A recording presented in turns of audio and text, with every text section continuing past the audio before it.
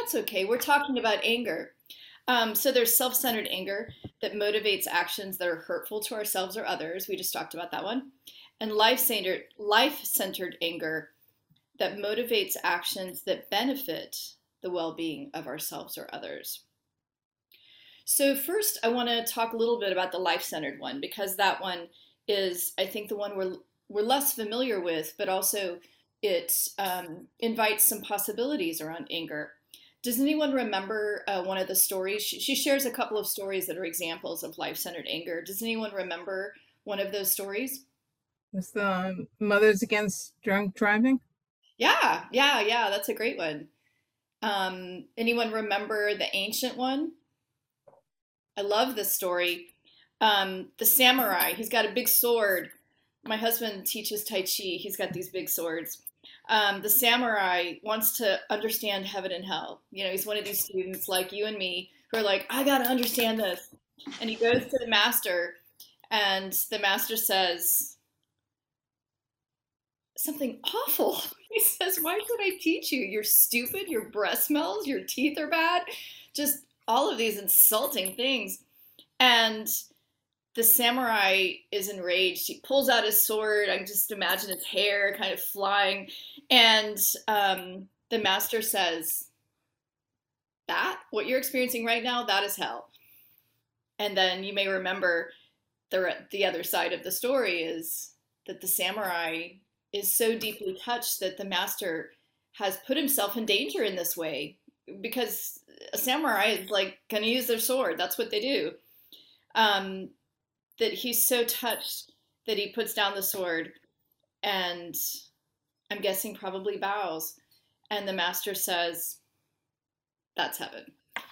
Um, and so in that teaching, the master is using a great example of life-centered anger, kind of an outrageous example. But the other example that was given is the teacher of what is her name, Diane Rossetto. Joko Beck is also was also the teacher of Peg Syverson, and therefore a root teacher for our Sangha. And so I didn't meet Joko Beck. She was quite elderly when I came to Appamada. But I'm guessing she was a woman about my size. She doesn't look that big in her photos. And she was already elderly, maybe in her 70s, maybe 60s. And Rosetto relates a story that Joko Beck is walking on the beach and she like breaks up this fight between these guys with her anger. And so anger is not in itself bad.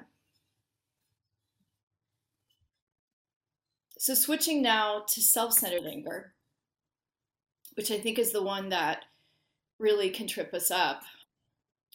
Um, Rosetto also shares some stories about self-centered anger. Does anyone remember any of those stories? There's a really outrageous one.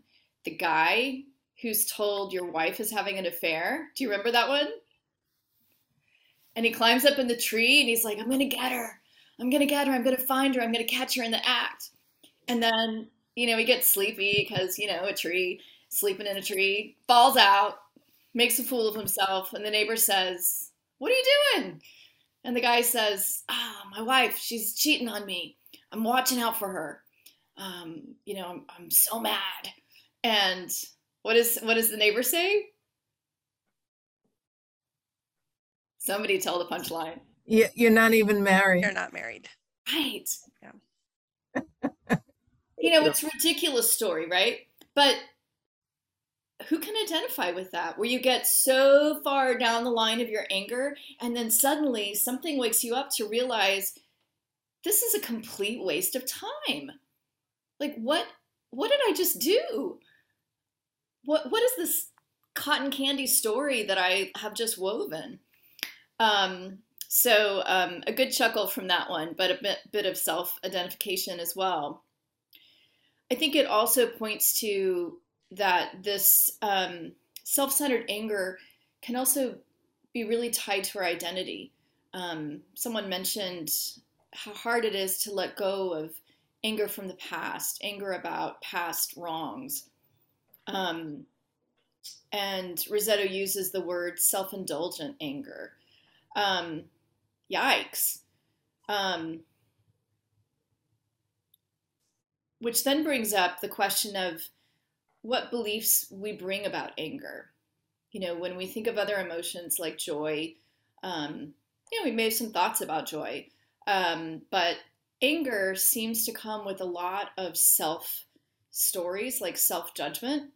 So, for example, what I shared, that you just shouldn't be angry. Does anyone else have ideas, having read this chapter or kind of practice with anger, things you've noticed that are beliefs about anger, not about a particular situation, but just about being angry?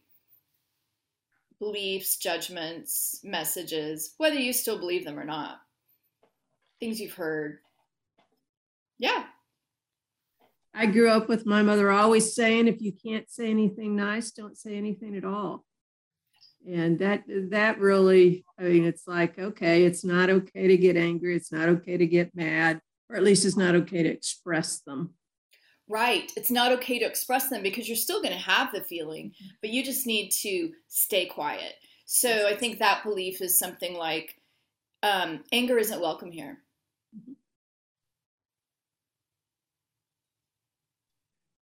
I had a situation growing up where one of my parents would actually like try to make me angry, right? Bully and tease and mock, and until I was so angry I would just like cry, and then they would say, oh, it's what do you don't be so silly, right? Why are you so upset? I was only kidding, or you're taking it too seriously, or you need to learn to control yourself. And so I guess I grew up feeling like anger was weakness on my part. And so I spent a lot of years trying to avoid getting angry. And like you, Robin, that didn't work at all because basically I was still angry and then it would just all come out at once. And then it was really, really damaging. Yeah, thank you. Yeah, a lot of times we get the message that it's kind of ironic because anger is so big and scary when it's aimed at you, but that expressing anger is weakness and it's showing a lack of control, which also is a kind of moral weakness. Um, what about, does anyone have any beliefs that they may have heard, had, or still have around what happens if you don't express anger?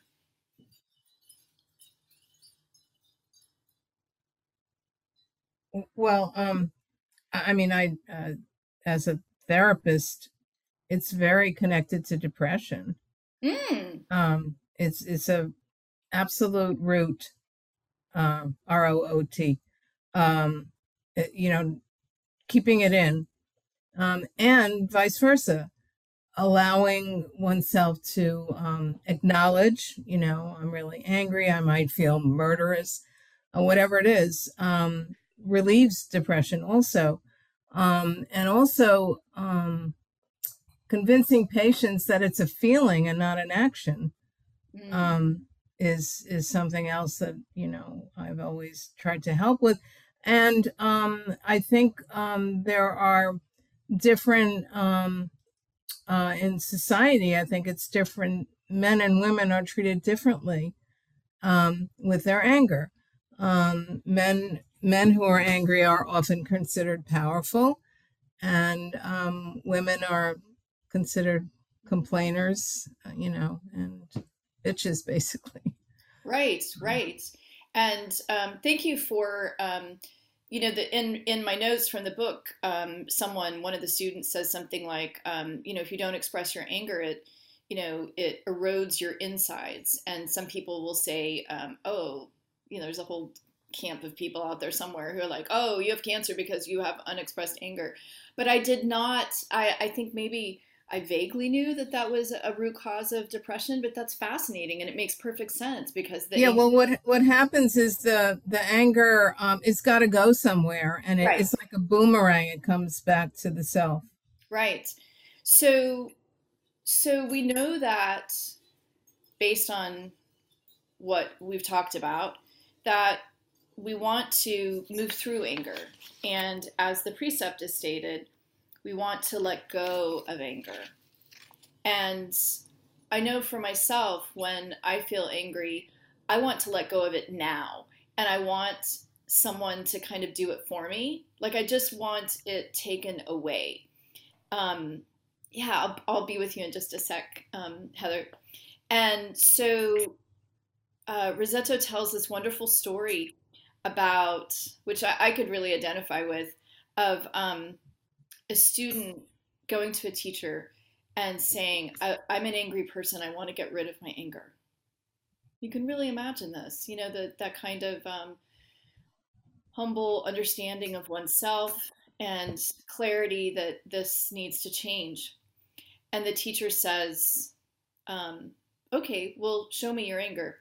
And the student, being with the teacher, of course, doesn't feel angry right then, which does seem to be the way anger is. You know, it's either there or it's not. There's not like an in-between place, and it's hard to call it up when you're not experiencing it. And when you are experiencing it, it's hard to let go of it. So the student says, I can't find it. And then, of course, the teacher says, well, it's gone. You're good. I'm glad I could help you. And I think that story points to me to how desperate we are to work through our anger and how painful it is to hold our anger.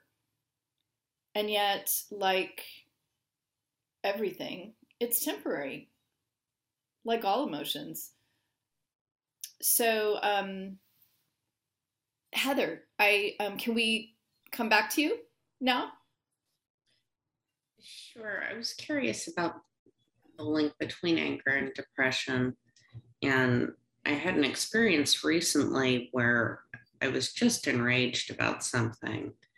And while expressing my anger, I sort of devolved into tears. And I was surprised. And of course, you know, I was verbalizing, and I'm so angry about the situation. And clearly I was sad about it. Probably because I'd had some insight into the behavior for some time, or the situation that I was unwilling to accept or address for what it was. But I'm also curious from a spiritual perspective and a therapeutic perspective, why do we confuse anger with grief? Well, I think Rosemarie can speak to the psychological perspective. Maybe if you want to do that first, Rosemarie, just briefly. Sure. Yeah, so a lot of times angry expression is covering sadness. So yeah, so people that tend to that's like their go-to feeling about a lot of things and reactions with people, it's covering a lot of sadness. So I don't know if that's helpful. But. And I think where the spiritual comes in, this practice, is being able to, you know, in the moment, we kind of hope that our practice sort of kicks in. And what I think of as our body memory either helps hold us, you know, in a grounded way, or minimize how much we express or cause harm.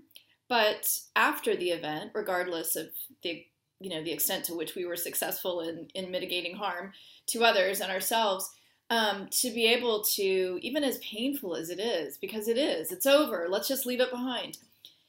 There is a way that it's helpful to review, either writing in a journal or while you're sitting on the meditation cushion, knowing that you've got a limited amount of time, you don't have to stay here forever, to kind of look at as it sounds like you already are, like realizing, oh, that was sadness, and that like actually kind of relates for me to this other thing.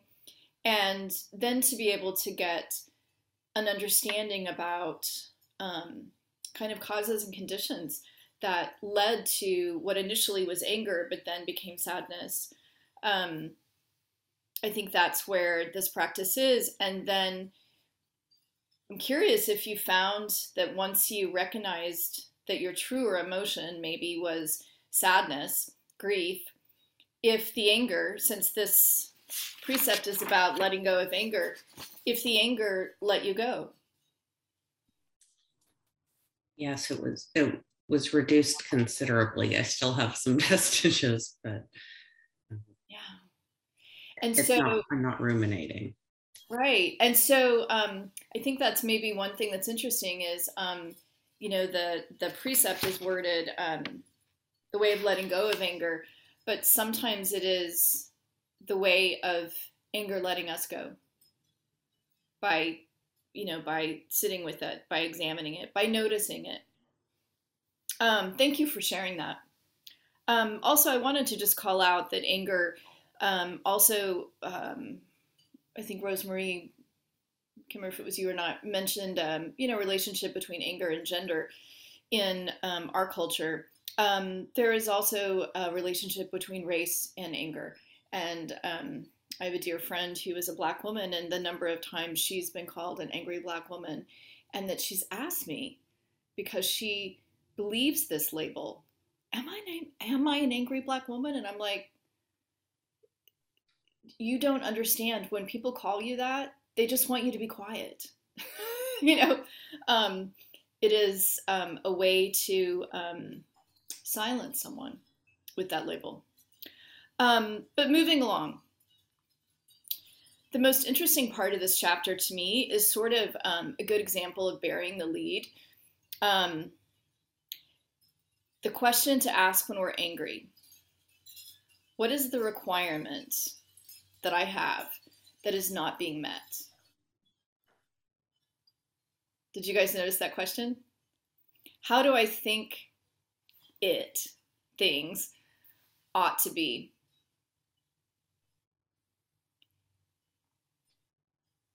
I'm curious, especially anyone who hasn't shared yet. You don't have to take like the worst thing that ever made you angry. Just could be a simple, silly thing. Can you walk us through an example of that? Someone cuts you off on Mopac, or, your coworker sends one too many emails, or.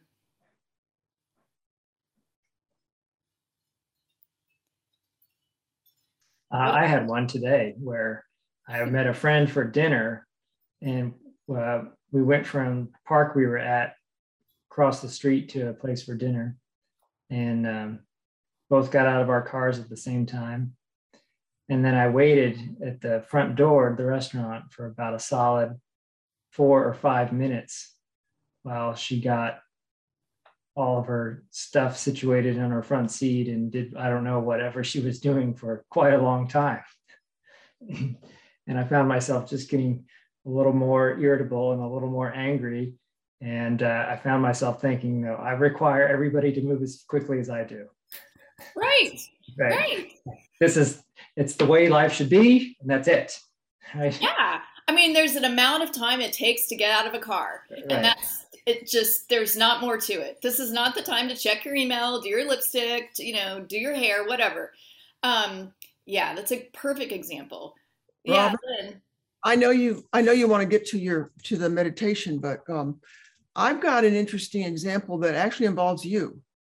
That yeah. I've not talked to you about this. It's just something I noticed one time during one of the morning sits quite a while ago now, sometime last year. Somebody, I won't name names, but it was a he, and he was into this whole thing about smiling. And he's looking at a screen full of mostly women, and he says that we all ought to smile. And okay, so I see Rosemarie, she's gritting her teeth. So there's this thing, maybe everybody on this screen doesn't know. You don't tell a woman to smile. It's it's just, it's, anyway. So my anger, and so my question, so here's how you handled it. It was so beautiful. I can't believe how you handled it. There was a little pause, and then you made this beautiful statement about how, sometimes when you ask some people to smile, they may be offended or something. Whatever you said, it was like so smooth, no one even noticed it. But I'm sitting here in my anger thinking, wow, she either didn't feel the anger or she just handled it beautifully. So I guess since that's not really my example so much as yours, but it's the idea of this running thing, the tiny thing here, tiny thing there. What is my expectation? Like Todd wanted people to be faster. Well, I want people to recognize me as an equal. And how do you work with that sort of simmering thing that's constantly going on? I'm sure your Black friend feels it too in double. She's got the double whammy there. Yeah, well, that's a great segue. I will say thank you for I had completely forgotten that, but once you said smiling, man, that is a hot button issue for me. You don't tell me to smile. But I didn't know this was a thing. Oh, so many men told me. As a man, I guess I didn't know this was a thing. So it's men telling women how they should look and act, basically. No, it's men telling women they need to smile so that they don't feel well, it goes along with anger, I guess. They don't want to feel threatened in any way. They want this woman to kind of be, dancing backwards in high heels and not be strong. Docile. Yeah, and it fits into what Leslie heard as a girl of, if you don't have anything nice to say, so smile. But let's not get off track. But I was not angry in that moment. But thank you for that feedback. I do appreciate it. But what I'd like to do now is actually, you've asked a good practice question. I have this anger. It is related to my expectations around this thing, people taking this amount of time, and respecting my time, people treating me respectfully, and you guys can fill in, your own personal blank. So I will invite you in just a moment to think of a particular example of a situation that brought you anger. And again, it needn't be, the core issue of your childhood. That might be a bit much for this exercise, but I do encourage you to use it if it works for you in the future. So I invite you to return to your sort of meditation seat. If you need to rearrange yourself a little bit, we'll just be here like 10 minutes. But anyway, a seat where you feel grounded, well supported, upright. And when you find that comfort, go ahead and either close your eyes or drop your gaze. If you'd like, for this exercise, you can turn your camera off if that makes you feel more comfortable. But I do love your presence. So Thich Nhat Hanh said that when someone says or does something that makes us angry, we suffer. And in the moment of anger, it's hard to see that because we feel so justified in our anger. But we, as the angry one, we too are suffering. We tend to say or do something back to make the other suffer, he says, with the hope that then we will suffer less. The fact is that when you make the other suffer, he or she will try to find relief by making you suffer more. And so there is escalation of suffering on both sides. And here's where he really makes a turn. Both of you need compassion and help. Neither of you needs punishment, neither the angry one or the one who has caused the anger. And Thich Nhat Hanh likens tending to anger, which we're going to do now, to tending to a crying baby. So with that same kind of care and concern, patience, and Lack of judgment. We don't judge a baby who's crying. We want to just find out what's the trouble and comfort the baby.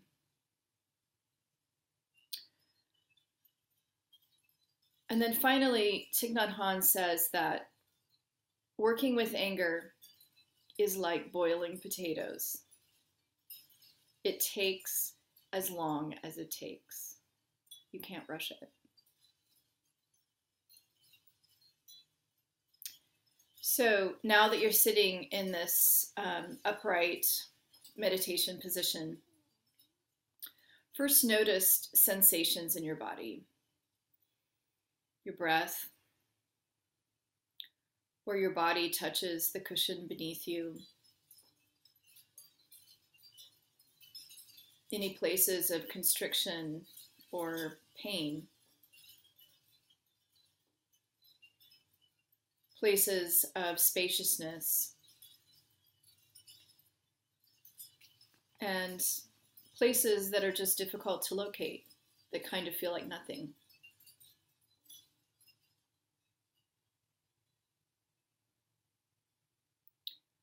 I invite you now to bring to mind someone you love. In this way, we will take care of ourselves before we meet our anger. Thinking of someone you love could be a child, your partner, a friend, someone who's deceased, or an animal companion.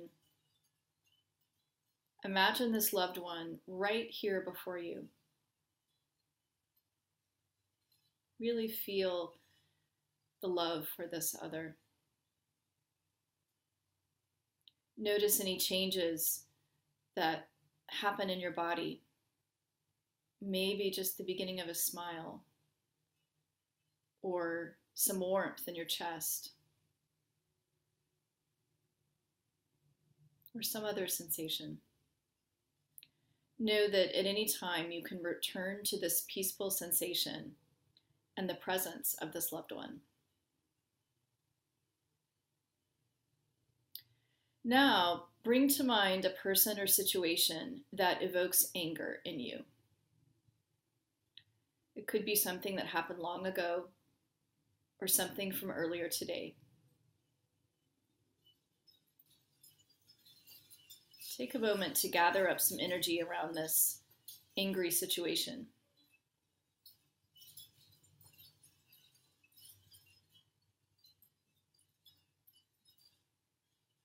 And now, say to yourself, and if you like, because we're all on mute, you can say it aloud. Hello, little anger. Hello.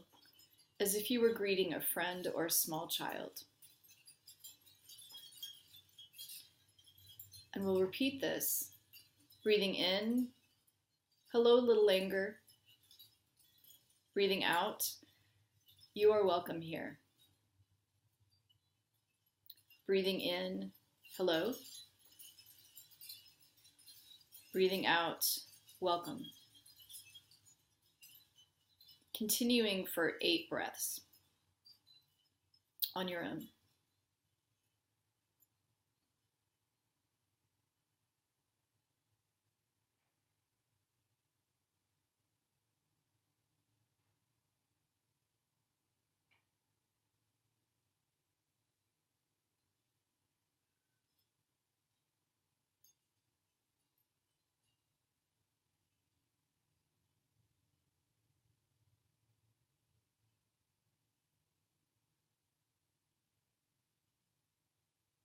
Now let go of the counting and be curious.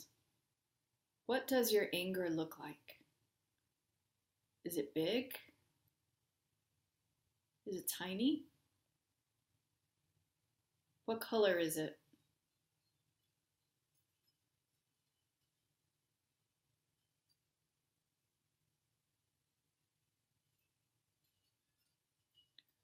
What does your anger need from you right now?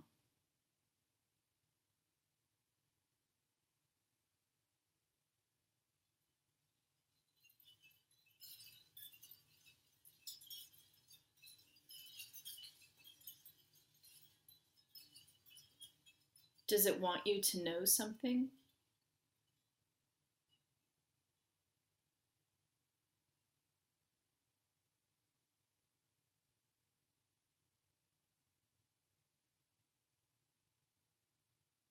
Does your anger request any small movement from you that you can do right now without disturbing others?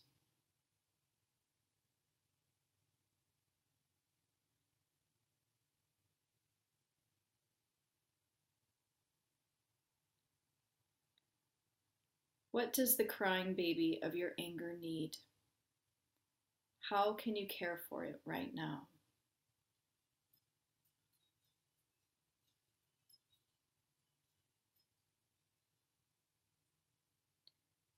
Ask your anger if there is anything else it needs from you.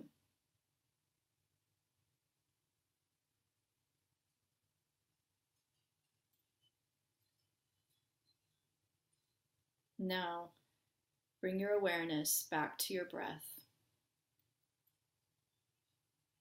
Observe the sensations in your body.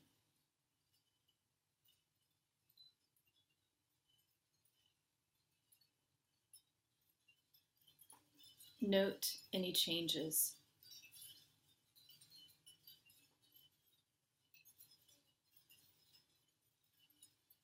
When you're ready, begin to move your hands and your fingers. Maybe rotate your ankles.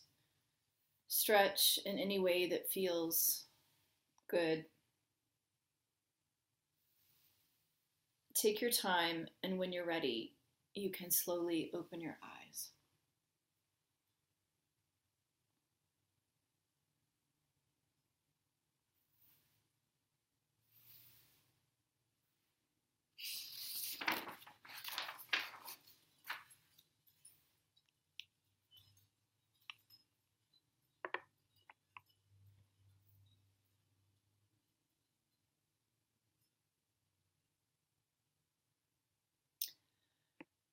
To end on this topic, we'll check with Todd to see if we have time for sharing. But my last sort of thing to offer is one version of the precepts that I've used.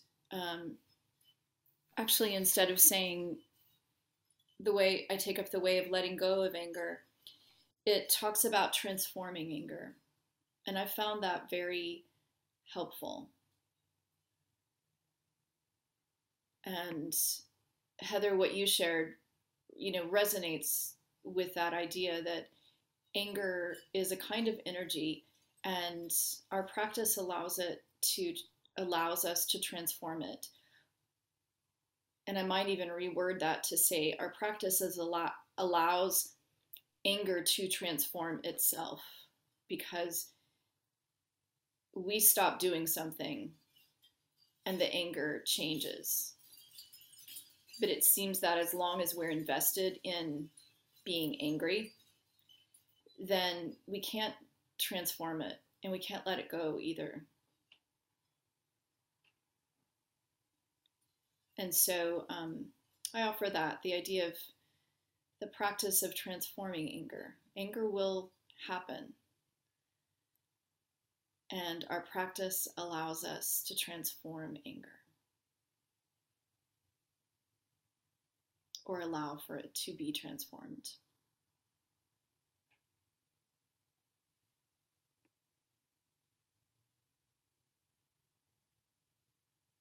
That's what I have to offer this evening.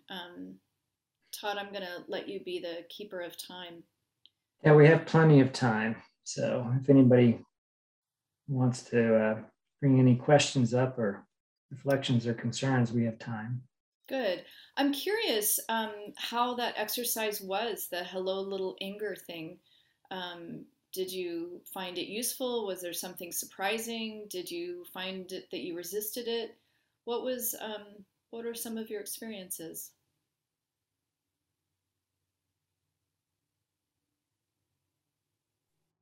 Well, Robin, I thought it was really helpful, actually. I hadn't ever approached my anger that way. And my anger looked like me as a small child. And when you ask the question, what is your requirement that's not being met? And then while engaging with the anger, you asked us to ask our anger if there was anything more we could do for it. It was very almost immediate sense of relief, because I think just in my case, there's so much shame around anger that the just being able to acknowledge it, it sounds very silly, but just being able to say, this is legit, you are allowed to be angry, was kind of great. I think it's huge. I don't think you should minimize that at all, because I think so much in the way that Leslie, what many of us were taught of, just you're not going to be angry. Anger is not good. You're not going to do that. And so to be able to stop, because of our practice enough, stop doing all the things, thinking all the things, planning all the things, to be able to encounter something that is really forbidden for, especially, I would say, women, but I have not ever been a man. It's pretty profound. So thank you. I thought it was extremely helpful as well. Really transformative. I know that when I was struggling a few years ago and encountered this, this is from a particular Thich Nhat Hanh book. Let me tell you the title of it. It is Anger, Wisdom for Cooling the Flames. And the whole book is in his really precious tone. I think only he could say hello, little anger, without me completely just not agreeing with that. But when I worked with it, so strangely, the image that came, my anger was a red cat, this really electric red cat. And I was to brush it, I think, and huge gobs of hair came out. And it was a situation in which there was nothing for me to do about this anger. Like there was no action to take that would, improve things, which I think is often the case with anger. We have an expectation, it's not met, but there's nothing we can do about it. There was something very oddly helpful to be able to, when I was revisiting and re-experiencing that anger, which took as long as it takes, just like the boiled potatoes, to have this sort of mental exercise to do, that I had this enormous red cat to brush. I remember sharing this with someone, and she immediately had this tremendous pile of stones, and she just needed to move the stones, but they were little stones, and she didn't have to do it all at once. So our imaginations come into play when we can somehow drop all these stories about anger in particular, that it's bad or wrong or forbidden or it's dangerous. It's overwhelming to be able to engage the power of our imagination in a way that's turning towards, because of that question, what do you need? I'm curious, as you guys continue to work with it, if it's helpful for you.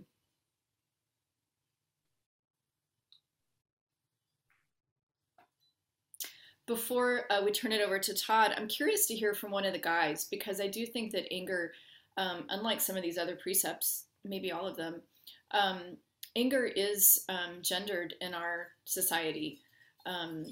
Often, I know therapists will say that, women turn trauma inwards and it's depression, men turn it outwards and it's violent behavior. And so that is kind of a socially condoned and maybe also is hormonal. But we've heard a lot from women, so I want to balance that from hearing from some of you guys.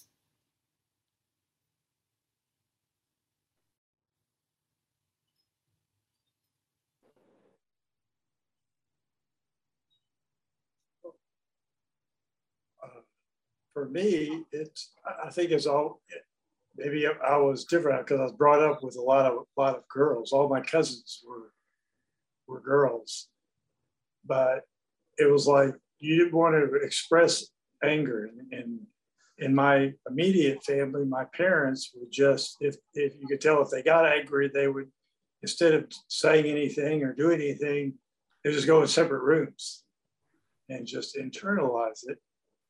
But I think for me, and I'm trying to deal with how to best deal with anger when it comes up. A lot of times it's just foolish stuff. It's dropping something or hitting myself or, or by accident or something. And immediately it's like anger or rage even. I don't want to strike out at anyone, but sometimes I just think I would be better off just yelling. And I'm not sure if that's healthy or not healthy. So, for me, it's like, well, if I yell, I'm getting rid of it and I'm not holding it in, and I'm not building up the tension in my head. But then, it comes down to, well, it's like, sometimes you may want to cry about something, but of course, boys don't cry. You're raised with boys, you can't cry. So what do so you can get angry, I guess, but you can't cry. Then I go, well, maybe I can cry or yell and just get rid of it. I don't know. I'm still trying to figure that out. Yeah, join the club on that one. I know that sometimes for me, I feel like my brain can only, in the moment of a situation arising, apparently one's executive function does go offline, so I'm not alone, but I feel like I can only hold like a little tiny bit of wisdom. And I think the two tiny bits of wisdom that are huge, that both of which just continue to shock me with their profoundness in Buddhism, here they are.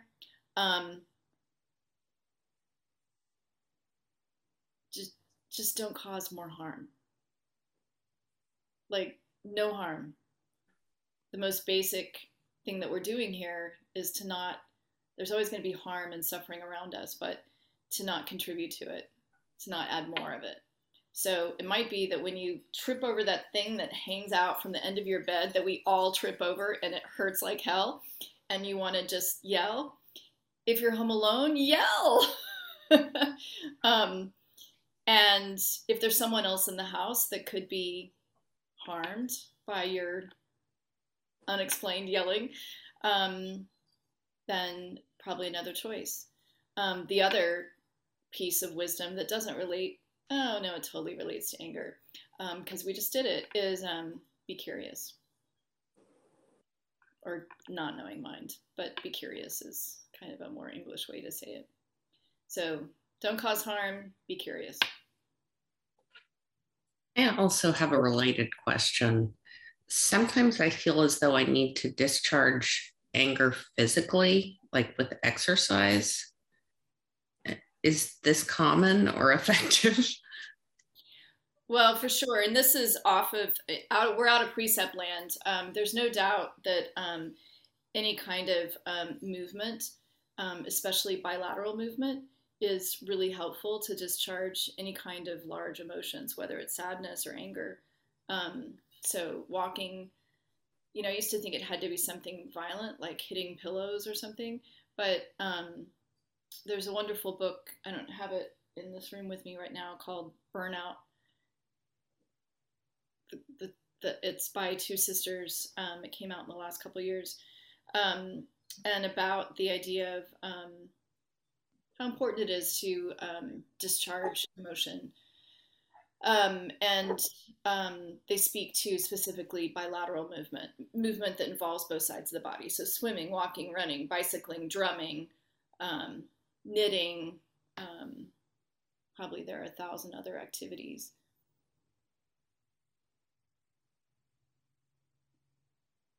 But it doesn't need to be, from what I've read, it doesn't need to be something violent. You don't have to throw dishes, or that would have been news to my mother, or hit pillows. It needn't. It's just discharging it in some way. It needn't be a obviously angry way. Does that make sense? Dancing.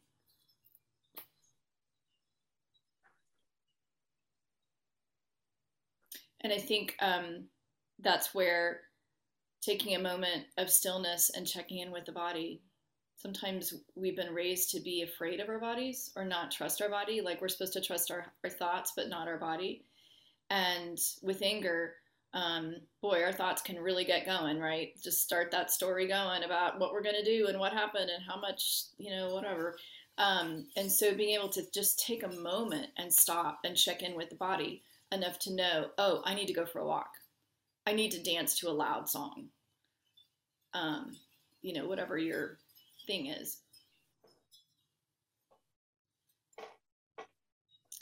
So there is taking up the way of letting go of anger. And remember, please, Thich Nhat Hanh's wonderful metaphor, because I can tell that there's a part of all of us that's like, oh man, I'm going to get this one figured out. I'm going to nail it. And it takes as long as it takes.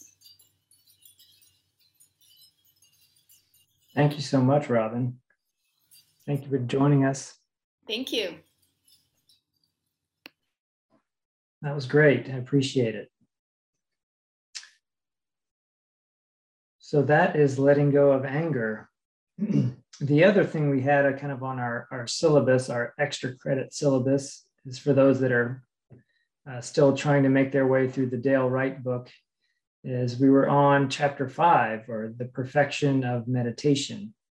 I know we don't often get to that book in this class. We focus on Rosetto and some of the other practices, and I'm not going to cover it here. I think it'd be good to end early for once. I always have that goal and never do it. So we'll end early here in a minute or two, but I'll give you a little bit of the book just as some encouragement if you have time to go back and look it over at some point during this month.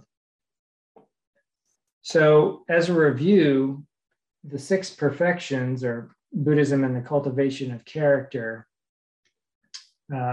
really looks at how the Buddhist approach is to realize your freedom and liberation, and that life can be, done haphazardly, or it can be taken on deliberately. And Buddhists recognize that there's a difference between those who embark on self-cultivation and those who don't, and that difference is sizable, it's enormous. It's the difference between enlightened ways of being in the world and unenlightened ways.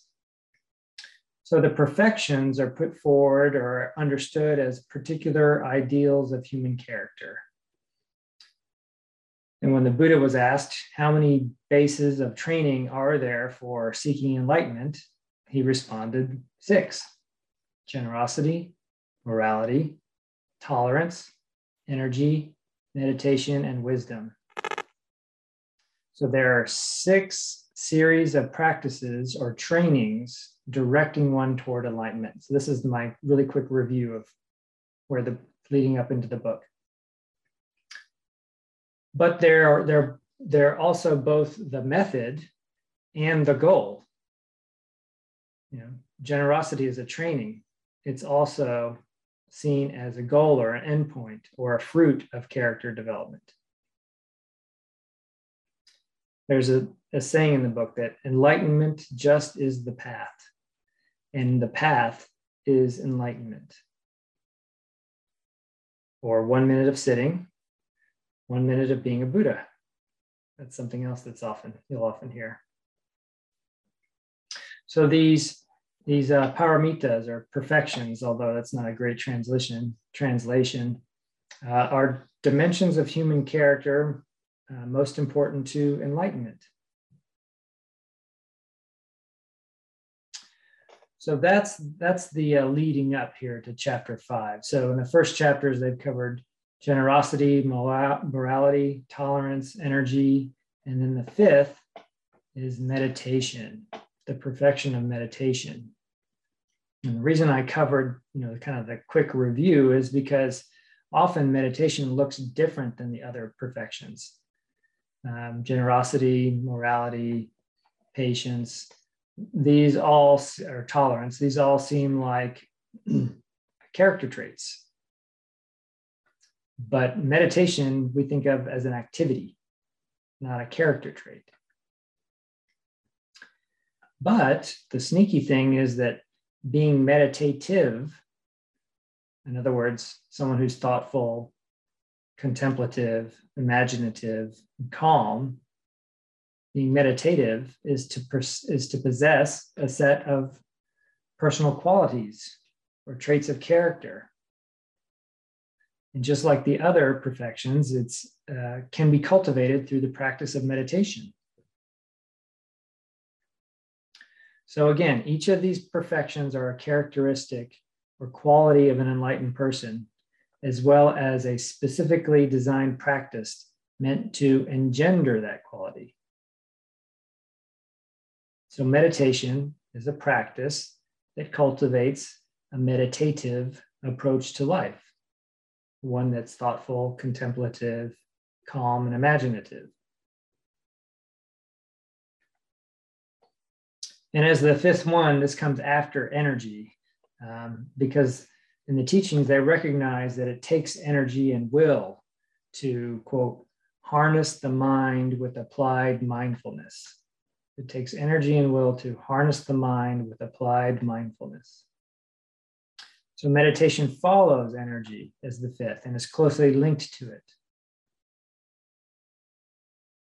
And in the book, he goes through the 2 kind of traditionally types of meditative practices. The 2 most common you'll hear is shamatha, vipassana. So shamatha is a concentrative practice. Think of early beginners practices of following the breath or counting the breath. They're practices, meditation practices that are designed to train your mind to concentrate into kind of a single pointed focus on something, right? To be able to, this is the training to be able to come back, to keep coming back over and over and see what we're doing. And these shamatha practices will result in what Buddhists call samadhi, or a concentrative state. And there can be many different teachings on levels and types of samadhi that you might hear. And then the other is vipassana, or insight. So we have concentration and we have insight. And they are thought of as 2 wings of the same bird, that it takes both to fly. They help and support each other. And kind of in my thinking, I kind of think of them as they're both co-requisites for each other. They go hand in hand. And then Dale Wright goes into kind of the 3 layers of human awareness or consciousness that are seen as kind of 3 different perspectives of consciousness, which sometimes people try and put it in hierarchical order, but they're all required. The first one is direct awareness, or basic awareness of our senses, hearing a sound, seeing a sight, feeling the cushion on your bottom, kind of direct sensory awareness. And we often start practitioners here because our natural human tendency is not to be in this layer of consciousness. We're normally in the second layer, which is reflective thinking, thinking about our situation or our predicament, thinking about the person next to us and why are they so loud. You're not just hearing the sound, you're reflecting on the sound and why are they moving. And, aren't we told to sit still? And geez, this sounds just like that other person that asked for last year who was always, chewing their gum. Or, you're reflecting about all of the inputs that's coming into you. So this second layer is where we normally spend a lot of our human energy and time. And so in Buddhism, we often bring people back to training in direct awareness to try and exercise that muscle to get us out of just reflective thinking all the time. The direct awareness is one, and then reflective thinking is the second. And then reflexive consciousness is the third layer, the consciousness that is aware of our own mind, an awareness that we're thinking, an awareness that we're reflective and we're spinning. The issue with this third layer is there's no higher level to be able to step outside of it and observe it, right? Whatever consciousness steps back to observe who is aware is the awareness itself. And there's no place you can stand outside of yourself to see this fully and directly. So it's a really good chapter on meditation, on what the trainings or the perfections of meditation or jhanas are all about. And I think people will find it helpful. So if you have some extra time, this is a good Dale Wright chapter to dig into, chapter 5, the perfection of meditation. But with that little tantalizing bit of it, I will leave you to read it on your own if you feel like, and we will end early tonight.